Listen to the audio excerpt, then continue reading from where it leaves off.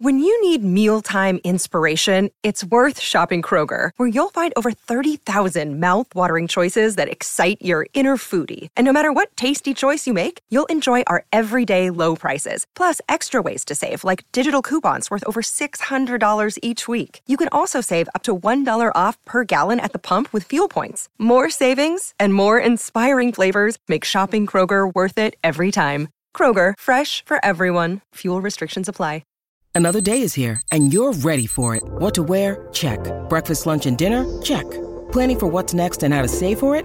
That's where Bank of America can help. For your financial to-dos, Bank of America has experts ready to help get you closer to your goals. Get started at one of our local financial centers or 24/7 in our mobile banking app. Find a location near you at bankofamerica.com/talktous. What would you like the power to do? Mobile banking requires downloading the app and is only available for select devices. Message and data rates may apply. Bank of America N.A., member FDIC. Okay, round two. Name something that's not boring. A laundry? Ooh, a book club. Computer solitaire, huh? Ah, sorry, we were looking for Chumba Casino. That's right, ChumbaCasino.com has over 100 casino-style games. Join today and play for free for your chance to redeem some serious prizes. ChumbaCasino.com. No purchase necessary. Void where prohibited by law. 18 plus. Terms and conditions apply. See website for details. It is Ryan here, and I have a question for you. What do you do when you win? Like, are you a fist pumper, a woohooer, a hand clapper, a high fiver? I kind of like the high five, but if you want to hone in on those winning moves, check out Chumba Casino. At ChumbaCasino.com, choose from hundreds of social casino-style games for your chance to redeem serious cash prizes. There are new game releases weekly, plus free daily bonuses, so don't wait. Start having the most fun ever at ChumbaCasino.com. No purchase necessary. VGW. Void where prohibited by law. See terms and conditions. 18 plus. SB Nation and T-Mobile present the 2021 MLB Draft First Round Review.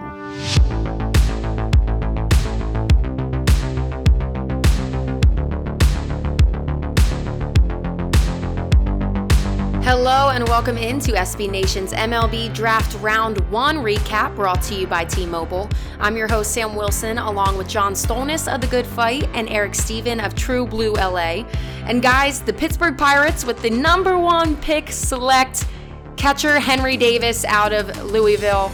Davis was projected to go within the top 5 picks tonight, but wasn't mentioned a lot for that number 1 overall spot. Did the pick shock you guys? John, you can start first and then Eric will get your response. Not really. I mean, I think he was projected to be a top 4, top 5 guy. The name you saw mocked to the Pirates in most of the mocks that I looked at anyway was shortstop out of East Lake High School in California, Marcelo Meyer. And a lot of the conversation with the Pirates was whether or not they were going to try and get somebody who they could pay under slot a little bit so that they could spread that money around in the second and third round. And that's a lot of the reason why Meyer's name was attached to him. But, Henry Davis is I love taking a college catcher, especially a guy who looks like he has the ability to hit as well as this guy does. He's got a terrific arm behind the plate. It seems like if you're going to build a team, one of the hardest positions to get right is catcher. And if you can get yourself a blue chip offensive catcher behind the plate, you can really be successful at the big league level. And Henry Davis, again, we don't know what these guys just starting off, but it looks like that's a pretty solid number 1 overall pick in a draft when there was really no consensus number 1. Yeah. And for you, Eric?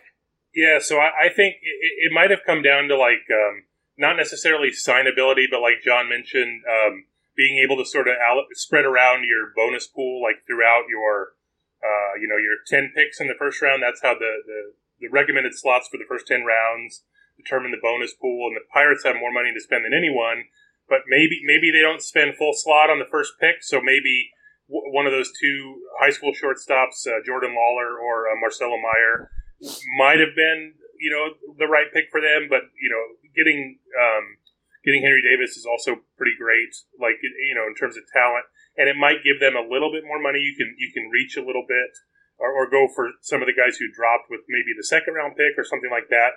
So I think that probably played into it more than anything. Now, there were a lot of top draft prospects that dropped. We already mentioned Marcelo Meyer. Jordan Lawler was another one, Kumar Rocker. What were some drops that shocked you guys most? John, you can start again. Yeah, no, I think, I think the big one, you mentioned it just a minute ago, was, Khalil Watson, was a guy who was expected to go in the top 10. Marlins ended up getting him at number 16, Wake Forest shortstop. I mean, he was a guy that, everybody was kind of surprised to see drop. And I think some of the unusual moves early in the first round kind of, it was an unusual draft here with the Orioles going with Colton Cowser at number 5. Again, taking a guy who I think we're talking about something they did last year too, was trying to spend under the slot a little bit in the first round to spread the money around in the second and third round, going with Cowser in that spot. And, the Royals going with, Franklin Mozzicato, kind of just shook up the draft board a little bit. And I think, the Marlins end up getting a steal in a major conference college shortstop, a guy who can play up the middle. Guy was expected to go at least 6 or 7 spots before he did.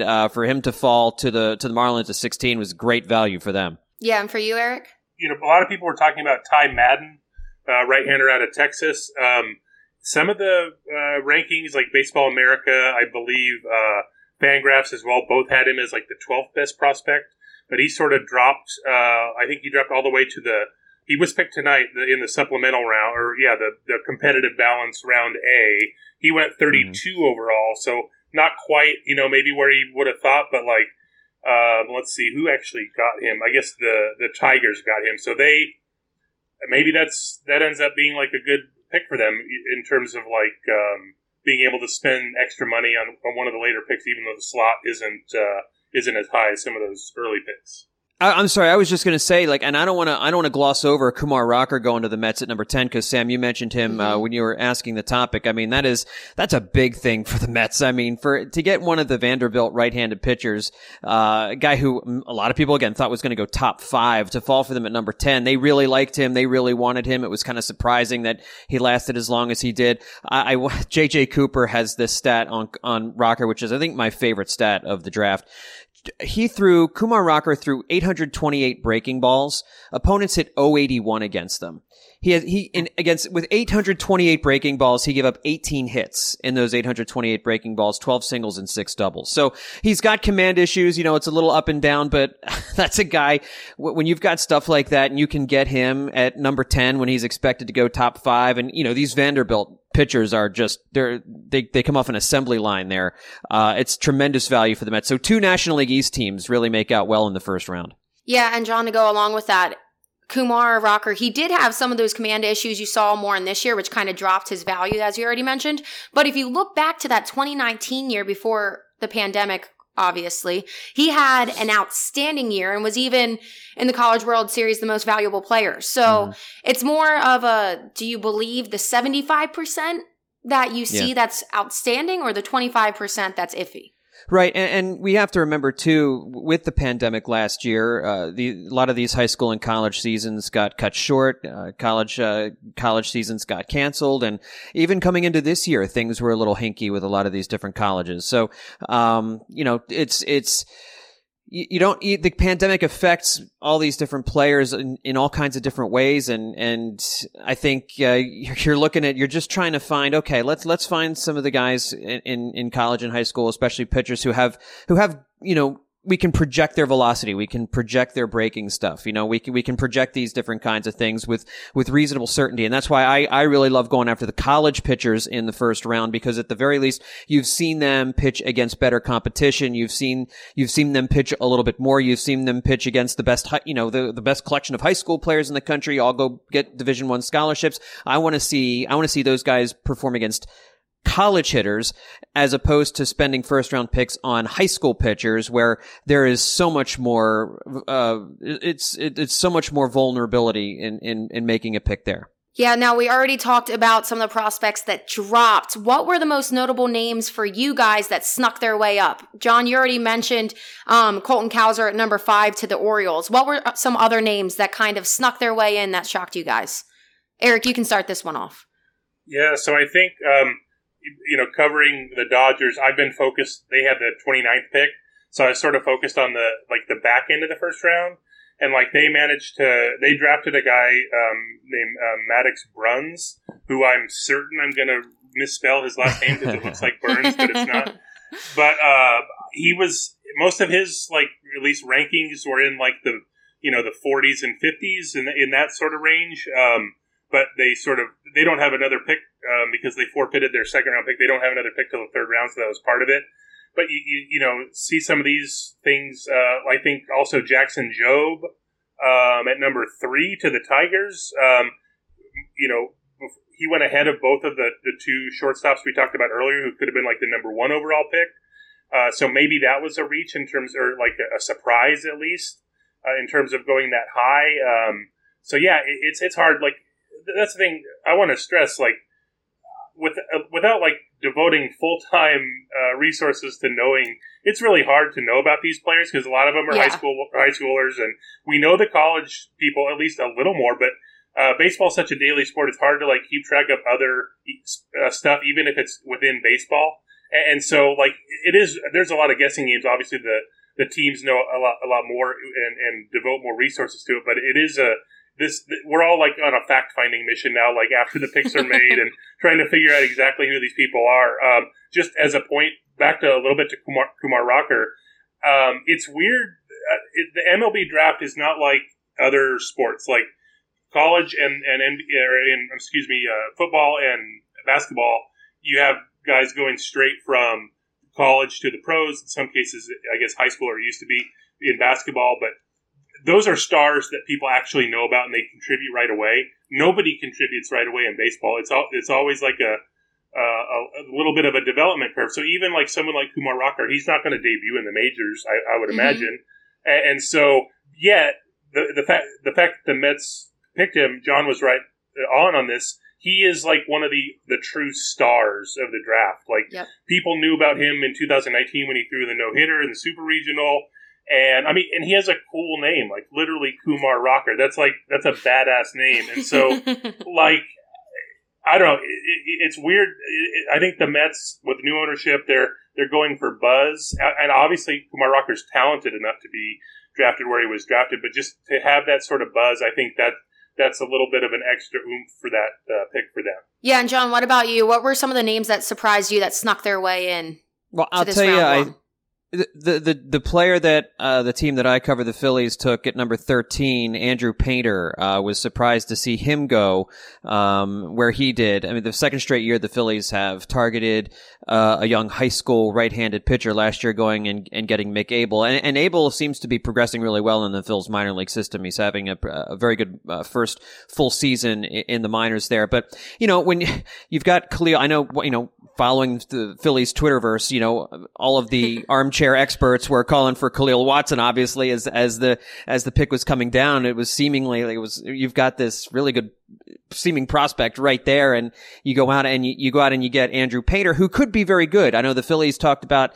that they saw him throw 96, 97 miles an hour for them at different points in different games that they saw this year. And a lot of times that's what you also have to rely on too, is, these teams send their own people out to watch these kids, and you can't, the people who follow these players, Baseball America, Baseball Prospectus, Fangraphs, they have people who go out and see these kids once in a while, and sometimes maybe half dozen times, but you can't see every start, you can't see every performance, and so the teams do their own due diligence. Obviously, they have their own area scouts who see these kids a lot more, and so you kind of have to say, okay, maybe the Phillies saw something here in Andrew Painter that not a lot of other teams saw, because Painter was not expected to go this high. I think people were targeting him in the 20s at some point, maybe even a little bit further down than that. And, it's if you're looking at the biggest bust rate as far as draft picks go, it's high school pitchers. It's the least dependable grouping of players in the first round. And it always makes me nervous when you keep doubling down on high school pitching, because there is a bigger bust rate for that than there is for anything else. So the Phillies going 2 years in a row, going out and getting another high school right-handed pitcher in Andrew Painter seemed a bit early to me, seemed a bit of a reach to me, but they obviously like going after high school pitchers here, and obviously felt pretty good about Andrew Painter to take him at number 13. Now, for the first time tonight, the MLB draft was held on All-Star Weekend, and then it's also for the first time cut from the usual 40 rounds down to just 20 this year. Do you guys think either of those aspects affected last night's round one? Yeah, I mean, I don't think from the people involved, I guess like the teams, they have their like specific departments sort of working on the draft. However, it's a huge cluster. Like, I think it's good from an excitement standpoint to a point to have the draft like at the same time as the All-Star game. But then again, we have 2 off days sitting here after the All-Star game, Wednesday and Thursday, that MLB could have had the draft on. It had days all to itself.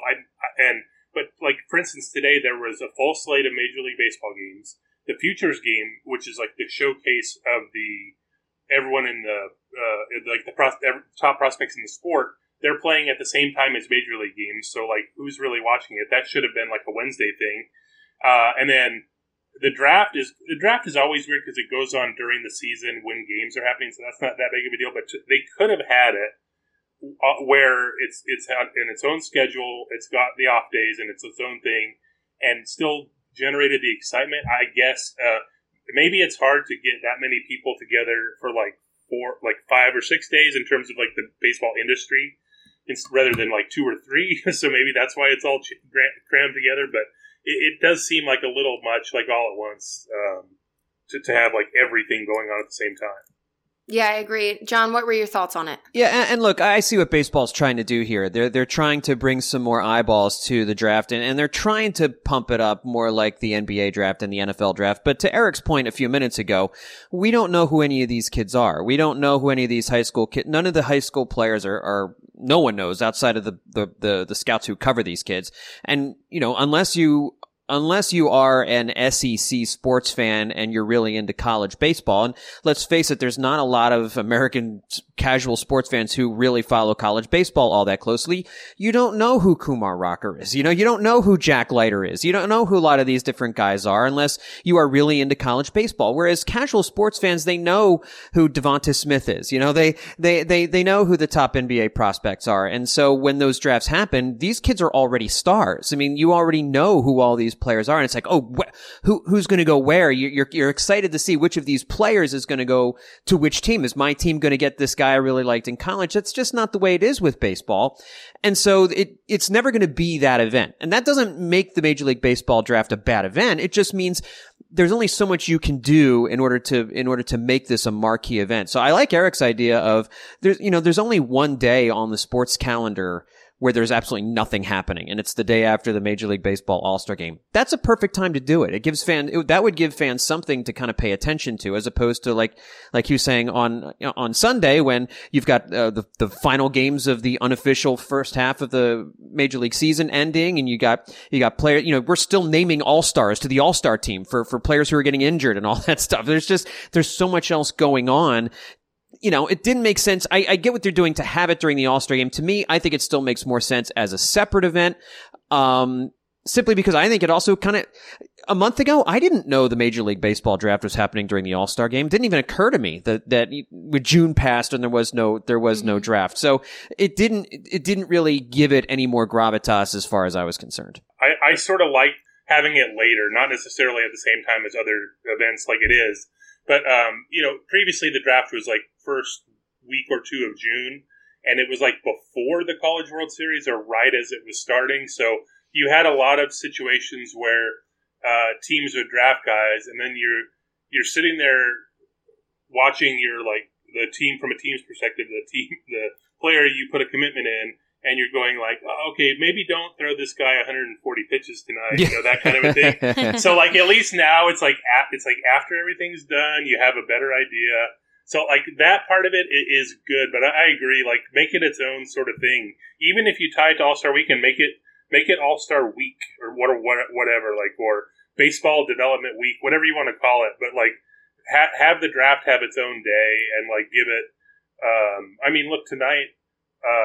The draft was for a lot of the night opposite the NBA Finals. Obviously, the NBA Finals aren't going to be in July in normal years, but it's just weird how things sort of work against the baseball in that respect. Now, before we get into some of our favorite and not so favorite picks of last night, let's get some more information about tonight's number 1 overall pick, catcher Henry Davis. So who better to talk to than Jeremy Brenner of Bucks Dugout? Jeremy, welcome in. Thanks, Sam. Thanks for having me. It's a crazy day in the Berg, but I think considering how things are, people in Pittsburgh should be really happy about this.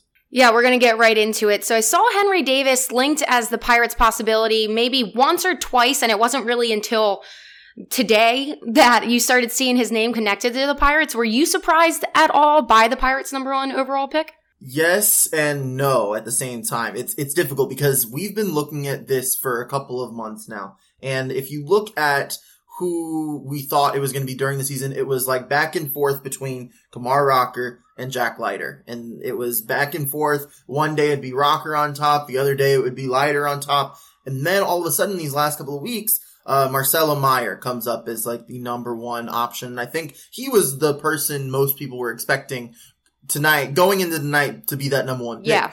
However, just in true Pirates fashion, the thing is with this draft, with this specific draft, it's not like last year where Torkelson was the obvious #1 pick, or the previous year where Adley Rutschman was the clear, no doubt #1 pick. So the Pirates had a bunch of different opportunities, and with Ben Cherington, this being his first draft as the Pirates GM, there was nothing to back this off of. So we really had to decide, who was going to be the guy. And, we were thinking it was going to be Meyer, but the fact that they went Henry Davis is, I think, a good thing, because they went middle infield last year with Nick Gonzalez, and the fact that, and we have shortstops that are coming in through the system. O'Neal Cruz is likely going to be that guy moving forward. Rodolfo Castro, who has hit 2 home runs this past weekend, he's probably going to be the second baseman for the next several years after this likely Adam Frazier trade that's going to happen within the next 3 weeks. So they have talent within the middle infield. And when you're drafting #1 overall, you don't necessarily want to go by need, by a specific position. You want to take the best player. But at the same time, you need to look at what's best for the organization. And I think Henry Davis could be a catcher. However, I think there's also a chance that he could play maybe in the outfield, maybe first base possibly. So I think the Pirates came to the conclusion that this guy, Henry Davis, was the best possible bat that they could have gotten. They wanted to go best player available. And with this draft, it was kind of a cloudy idea as to who that really was. And at the end of the day, it really only mattered what the Pirates thought, because they were the only ones with the #1 pick. They took their guy, and they are smiling at their decision that they've made. You already mentioned his versatility, and obviously one of his biggest pros is Davis is an offensive-minded catcher, which I know from experience they like, and a lot of teams really like. Yep. But break down some of the pros and cons of the backstop at his current level. Yeah, so he was he led the ACC in batting this year. He was batting .370 this year, which is insane. And he also, I believe he had more walks than strikeouts, which that's, I think, the one thing that's so important about the game. You want to get guys that don't know how to get out. And that's really how it is. It's like the Moneyball approach in a way where, you're not necessarily looking for guys that are hitting the home runs or necessarily getting guys that are going for RBIs, but there's a whole lot of value in guys that just are a tough out. But the good thing about Henry Davis too is he's not just a guy that's, not going to get out. He can mash. He can hit for power. He can hit for average, and he can be that backstop, which I think catcher might be the hardest position to really find out of anyone, because catchers are such a specialty position, I guess, other than pitchers, but catchers are such a rare find that guys like Henry Davis, who have this plus power, who have this, ability to be a power hitter as a catcher, that's insanely valuable. And I really think the Pirates, I don't think they view him necessarily as a catcher, because he is more offensive minded than his defense suggests. So I personally think that the Pirates looked at this guy as a utility guy. Maybe he can play behind the plate. If that works out, great. If it doesn't, we can, they have Jacob Stallings, who's had a decent year, but he's not really going to be the guy for the future. There are also several other catchers, which I'm sure in the system that they're working on. So there is not a guarantee that Henry Davis is going to come up to the big leagues, whether it be 2-3 years from now, maybe 4 years, as the team's, backstop of the future. However, I do think that, it's really nice to have that option, Sam, of having a catcher because it might be the hardest position to find out of all of the ones, all of the offensive position. Well, yeah, to your point, I mean, you can transition a catcher or somebody that starts as a catcher to another position. You can't take somebody from the outfield and necessarily just throw them back behind the plate, But you already kind of mentioned this. Looking at the Pirates organization as a whole, they have a good amount of utility and middle infielders, and that was one of the things that kind of made me skeptical when they were looking at shortstops these last couple days at their number 1 overall pick. What were your thoughts about some of the mock drafts coming into tonight? Were there some names that you kind of really stuck on, and are there any that you really hope they kind of took instead of Davis? I think I would have been happy if Meyer was the pick who was supposed to come in tonight. The thing is, the Pirates need talent. That's just the end all be all. They need talent. They were the worst team in baseball last year, and they're in the middle of this rebuild that they have. And I would say that most of the roster that is going to be there when they are competitive again is not there right now. You can argue that Brian Hayes will be there when the team is good again. You can maybe make that argument for a guy like Brian Reynolds, who's going to be in the All-Star game. He's only 26 years old. Maybe he'll be there, in his early 30s as this contending Pirates team kind of takes shape. But other than those two guys, there's really very few guys you can say, yes, he will definitely be there when this team's rebuild is over. So I think you can argue for anybody that was in that top 5. You could argue for Meyer. You could argue for Henry Davis. You could argue for Jack Leiter. You could make the case, there were a lot of surprises with the third pick with Detroit and then with Baltimore. Kumar Rocker went all the way to 10. Like, if he was the number 1 pick, I don't think people would have seen much of an issue with that. The thing is, there's a lot of talent at the top of the draft in so many different areas, and the Pirates need a lot of talent in various different areas. So there is obviously cons to every guy as well. And I think the big con with Meyer, which I think that's like the story of the draft tonight, really, is why did Marcelo Meyer fall to 4? It's not usually something we see where the projected 1-1 drops as much as he did. And I think a big reason for that might have been the fact that he felt maybe he deserved a little bit more money. There's always the concern that if you take a guy that is a high schooler that they can go to college, like some have. Like Brady Aiken a few years ago was the number 1 overall pick for the Astros, and he opted not to sign with them, and he went into college. And I think that was a fear that they had. I don't know how other teams, what their reasoning was by passing him, but also at the same time, you can make the argument for passing on Meyer because the Pirates just really liked Henry Davis, or the Rangers just really liked Jack Leiter. So I think that the reason they made their decision, like they were basically splitting hairs. And had they picked Meyer, had they picked Jack Leiter, had they picked Kumar Rocker, I would have been totally fine. Jordan Lawler as well. But tonight they went Henry Davis, and they got a very talented player. And I think that at the end of the day, that's what the Pirates need. You mentioned that the Pirates need a lot of talent in a lot of positions. Looking at these next couple days, what are some areas that you kind of hope the Pirates draft within these next couple rounds? I would like for them to go pitching, and more pitching. I think that they really need as many arms as possible. There's a lot of guys right now within the team. Like, there's no real, there's Quinn Priester, who's played in the Futures game, but there really isn't a surefire, pitching prospect that everyone's looking at other than Quinn Priester that they're really excited about.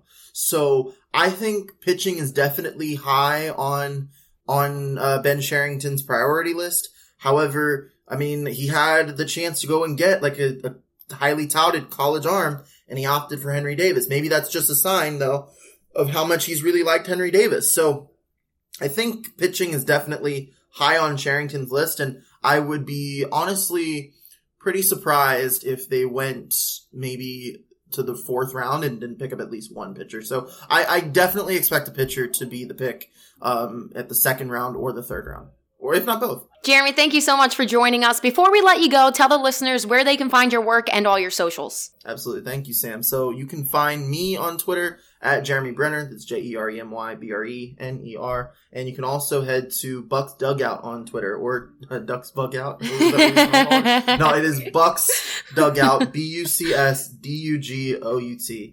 Head over there for all things Pittsburgh Pirates. Also head to the website, bucksdugout.com, home of all things Pittsburgh Pirates at SBNation.com.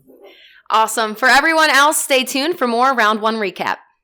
Step into the world of power, loyalty, and luck. I'm gonna make him an offer he can't refuse. With family, cannolis, and spins mean everything. Now, you wanna get mixed up in the family business. Introducing The Godfather at ChumbaCasino.com. Test your luck in the shadowy world of The Godfather slot. Someday, I will call upon you to do a service for me. Play The Godfather now at ChumbaCasino.com. Welcome to the family. No purchase necessary. VGW Group. Void where prohibited by law. 18+. Terms and conditions apply. Welcome back to SB Nation's MLB Draft Round 1 recap, brought to you by T-Mobile. Let's jump right into our favorite and not so favorite picks of the night. So guys, what was your absolute favorite pick of the night? For me, I have two. I can't really decide. I really like Jordan Lawler at number 6 to Arizona. He was one of the best defensively on the board, and he dropped somehow to number 6. So that was a great pick by them. I just think he has that star power, and I think it's going to carry him. But I also hate to love, we already mentioned it, the Mets number 10 overall Kumar Rocker, because I just think he's going to prove to be something very, very scary for my favorite team, the Philadelphia Phillies, of course. So those are my favorite picks. What about you, Eric?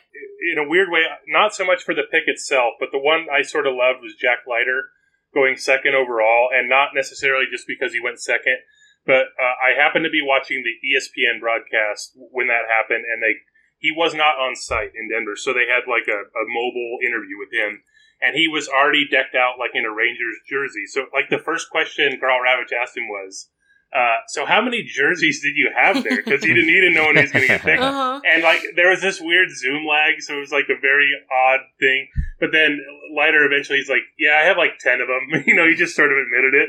And I always thought that like that kind of stuff is fascinating to me. Like just the preparation these guys have to go through. There has to be like a closet full of jerseys just to be prepared for anything. Or imagine you did that and then you fall to like 16 and you don't have that team's jersey. That's rough. So like that was my favorite pick. Yeah, I'll go with Jack Leiter. Yeah, if you don't have the jersey, it's kind of like, Dad, go get me a red shirt. Like run. John, what was your favorite? I mean, Al Leiter pitched for enough teams. He probably has some in the closet anyway, right? I'm going, obviously Rocker with the Mets and Watson with the Marlins are two obvious ones. One of the other ones I wanted to mention, how could we not mention Max Muncy? No, not the Dodgers perennial all-star, but the Thousand Oaks High School shortstop out of California, drafted by the Oakland A's at number 25. Yes, there could be another Max Muncy in the major leagues within the next few years. I just think it's hysterical that these two people, both named Max Muncy, who are not related but share the same birthday. Think about this. Oh, wow. They share the same birthday. And I believe Max Muncy, if I'm not mistaken, was also, in the Oakland farm system before he went over to the A's. Before he went over to the Dodgers. I don't think I'm crazy when I say that. Yeah, he was a 5th round pick in 2012, and then he got released, in like the end of spring training in 2017. Right. Dodgers swooped in, and then like a year later, he was hitting like 35 home runs for them. So it was very weird. So the A's are absolutely dead set on not making a second Max Muncy mistake, by taking him number 25 overall. Love that pick.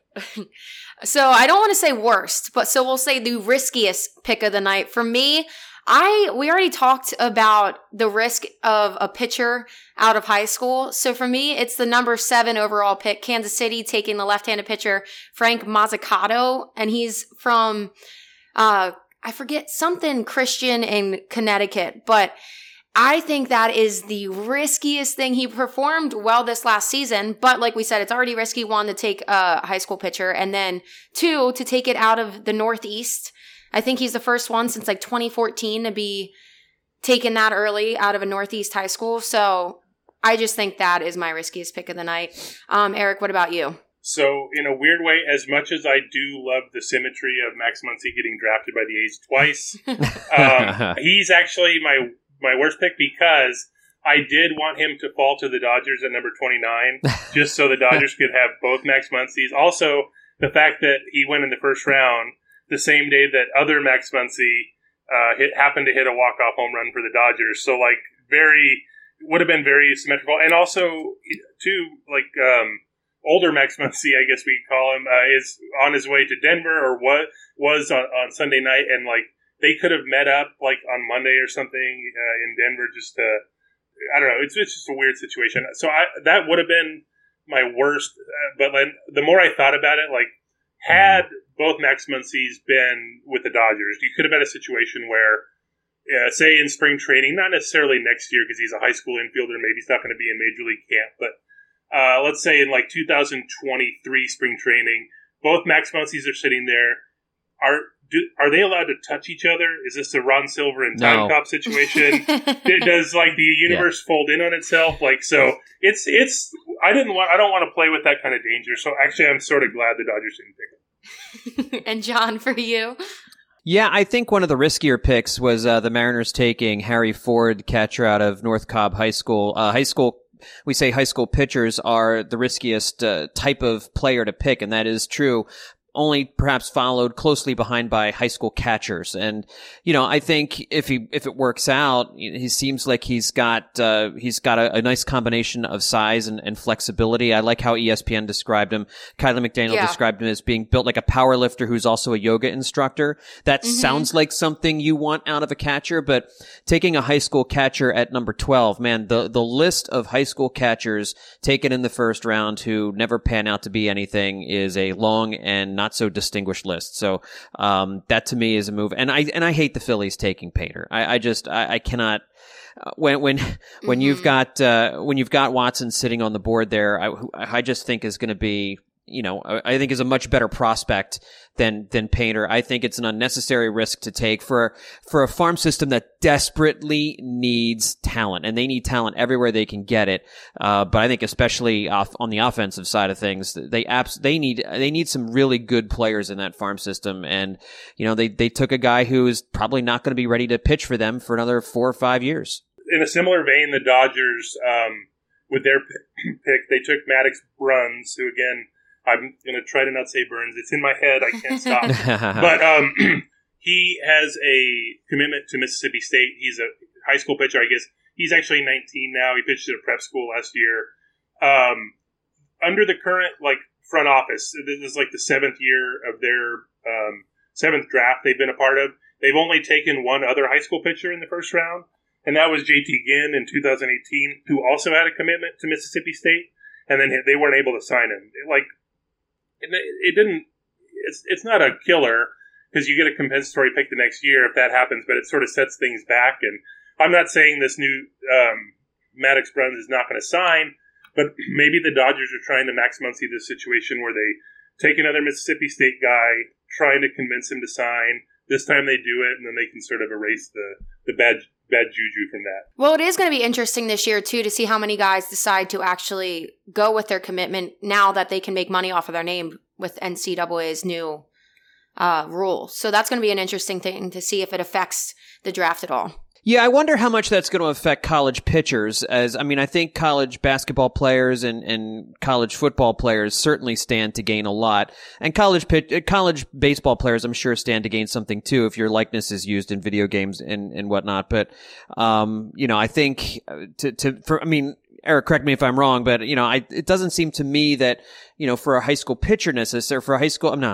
for a college baseball player that the reward might not be quite the same as what we would see for a basketball player and football player. Yeah. And then I think just in terms of, being known, there's the upper end, like Kumar Rocker, relatively known, but he's not going to be doing he's going to be doing more of a local ad, somewhere in Nashville at Vanderbilt or something like that. Had he, stayed in college or something like that, maybe he's a national guy. I don't see these massive endorsement deals or anything like that happening. But yeah, it'll be interesting. I sort of like the local aspect of it in terms of the local car dealership or like the local steakhouse. And so I'm a big fan of like just the low budget production of like local commercials. So like the more of those we can have, and like they're creative too. They're pretty funny. So like I'm on board. Okay, so these next couple ones, it's completely just kind of made up because obviously we didn't have too much time to look up these guys.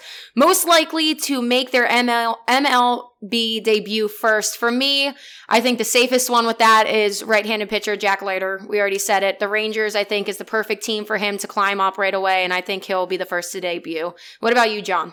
Yeah, I had Jack Leiter as well. I think Jack Leiter, certainly has anytime you're a college pitcher coming from a program like Vanderbilt, you're pretty much major league ready. And so in that vein also, I think you also have to look at Rocker as probably being on a similar time frame. I agree with that in a sense. Just like he's probably more known, but I wonder if he's used like say this year, it would probably be in relief, I would imagine. I was looking at some of the previous drafts. I think the last three, at least dating back to like in the last like 10 years or so, the last three players drafted and then playing for the team in that same year were all relievers. Paco Rodriguez with the Dodgers in 2012, Brandon Finnegan with the Royals in 2014, and then Garrett Crochet last year with the White Sox. Some of these pitchers who like sort of are quick risers, they might start in relief and then go to starting later, like Kyle Wright did that with the Braves. Mm-hmm. But I don't know. Like it could be some like maybe Bednar from Mississippi State. Not that the Giants would necessarily. Well, who knows? They might need him, but he looked pretty great in the College World Series. He was most outstanding player, so maybe it's him for me. But it really is a crapshoot in terms of figuring who's going to be first. Isn't always necessarily who's going to be best. Like Chris Sale was the first pitcher to the majors in 2010, and you're like, okay, that makes sense. Looking back on it, he's pretty great. But maybe it's okay to wait just a little bit for some of these guys too. Yeah. So now going into the next one, this is a total crapshoot, to take your word, Eric. Who's the most likely to be in the Hall of Fame? And for me, I don't want to say Leiter again, so I'm going to say Jordan Lawler. I just like his name. I like the star power. I think he's going to be something. What about for you guys? John, you can go first. I will go with Marcelo Meyer. I think he was number one in a lot of people's drafts for a reason. There seems to be a lot more upside with his bat. He's a big, good sized kid, 6'3", left-handed hitting shortstop. It seems like he's going to be able to stay at shortstop, above average defender there. Good footwork, good hands, good arm strength. I think, and he's going to play for a Red Sox team that really knows how to develop players. I mean, they churn out good young players pretty regularly. So, I think the obvious answer everyone want to say is, the guy taking number one, Henry Davis. I think that certainly is a good possibility, but I think Marcelo Meyer is a kid who seems like he's got a ton of upside and plays a premium position. For the sake of being different, because I don't want to double up on that, I'm gonna go with Henry Davis. And again, I'm not going to pretend to know a ton about Henry Davis, but John was convincing earlier about just sort of the high floor of like having a college catcher and potentially being good in the majors. He went number one. Like, I was sort of stunned at this, like how few number one overall picks are actually in the Hall of Fame. I think, if I'm not mistaken, Ken Griffey was the first. Oh, wow. And like Chipper Jones after that. So obviously A-Rod, if, I guess eventually could get in by like the Veterans Committee in like 2117 or something. But yeah, and I guess maybe Joe Mauer could get in eventually, but there's very few number one overall picks. So I just hoping that a number one pick actually makes it. I'll go with Henry Davis. So you're down on you're down on Mickey Moniak's chances of getting in, Eric? You're still doubting? I'm still holding out for Matt Bush. Okay, this next one. Nudge, hug, marry out of the top three. So Henry Davis, Jack Leiter, and Jackson Jobe.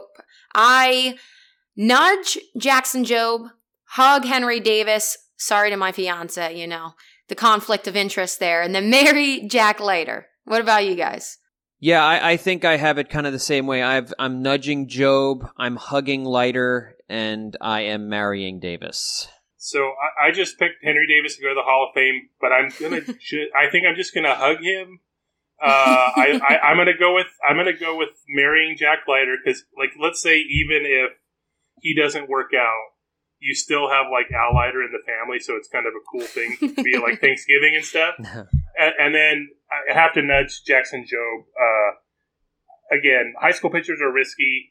He's, as far as I can tell, he's not related to Frank Jobe, who performed the first Tommy John surgery and just is actually a legend. Probably should be in the Baseball Hall of Fame. But like, and I'm not saying this makes it likely he's going to get injured, but to have that name as a pitcher, it's like it's the opposite of Outman or something like that. A cool name.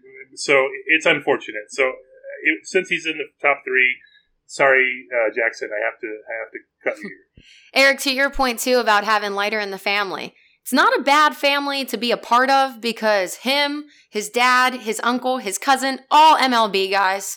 So it's good company to be a part of. That's a fun Thanksgiving table. Yeah, exactly. Right? Imagine the stories, imagine the autographs, all that comes along with it. Before we go, guys, I need a rundown on some of these names and some of their star power.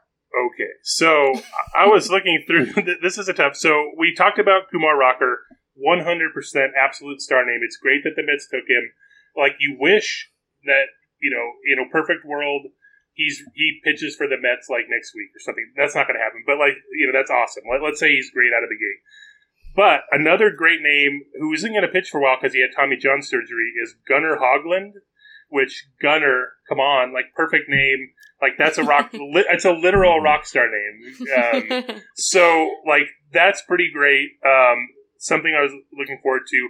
Obviously Max Muncy because I want two Max Muncies to be in the majors, and I just for the A's sake, it would be great if Max Muncy works out for the A's in this situation. The other, in a weird way, so there's a couple, I didn't have time to go through every single name, but a couple names that stood out. Michael McGreevy, he went 18th to the Cardinals. His name actually anagrams to very chemical gem. So does that mean he's using like foreign substances? Does that make him better or worse? I don't know. But then the other one that maybe is a little unfortunate, Sam Frelick, who went number 11 to the Brewers, his name anagrams to Frill Cakes. So maybe should have been a baker instead of a baseball player, but who knows? He was drafted in the first round, so it's probably going to work out. Can I add something? And what about for you, John? Yeah, on Mike McGreevy. I don't know who here is familiar with the movie Little Big League. But one of the players on the Twins in that particular movie is Mike McGreevy, one of the starting pitchers for the Twins. He's the malcontent who wants to get traded and is upset about playing for the Twins and demands that Billy Haywood trade him. And he says, "Well, I don't know if you're going to pitch me every day. My concentration's going to start getting bad out there." He's like, "Okay, that's up to you, man. What's the going rate for a has-been starting pitcher who loses concentration and can't get anybody out?" It's funny. It's a great. Have you seen Little Big League, guys? Am I alone on an island here? Not since I was young.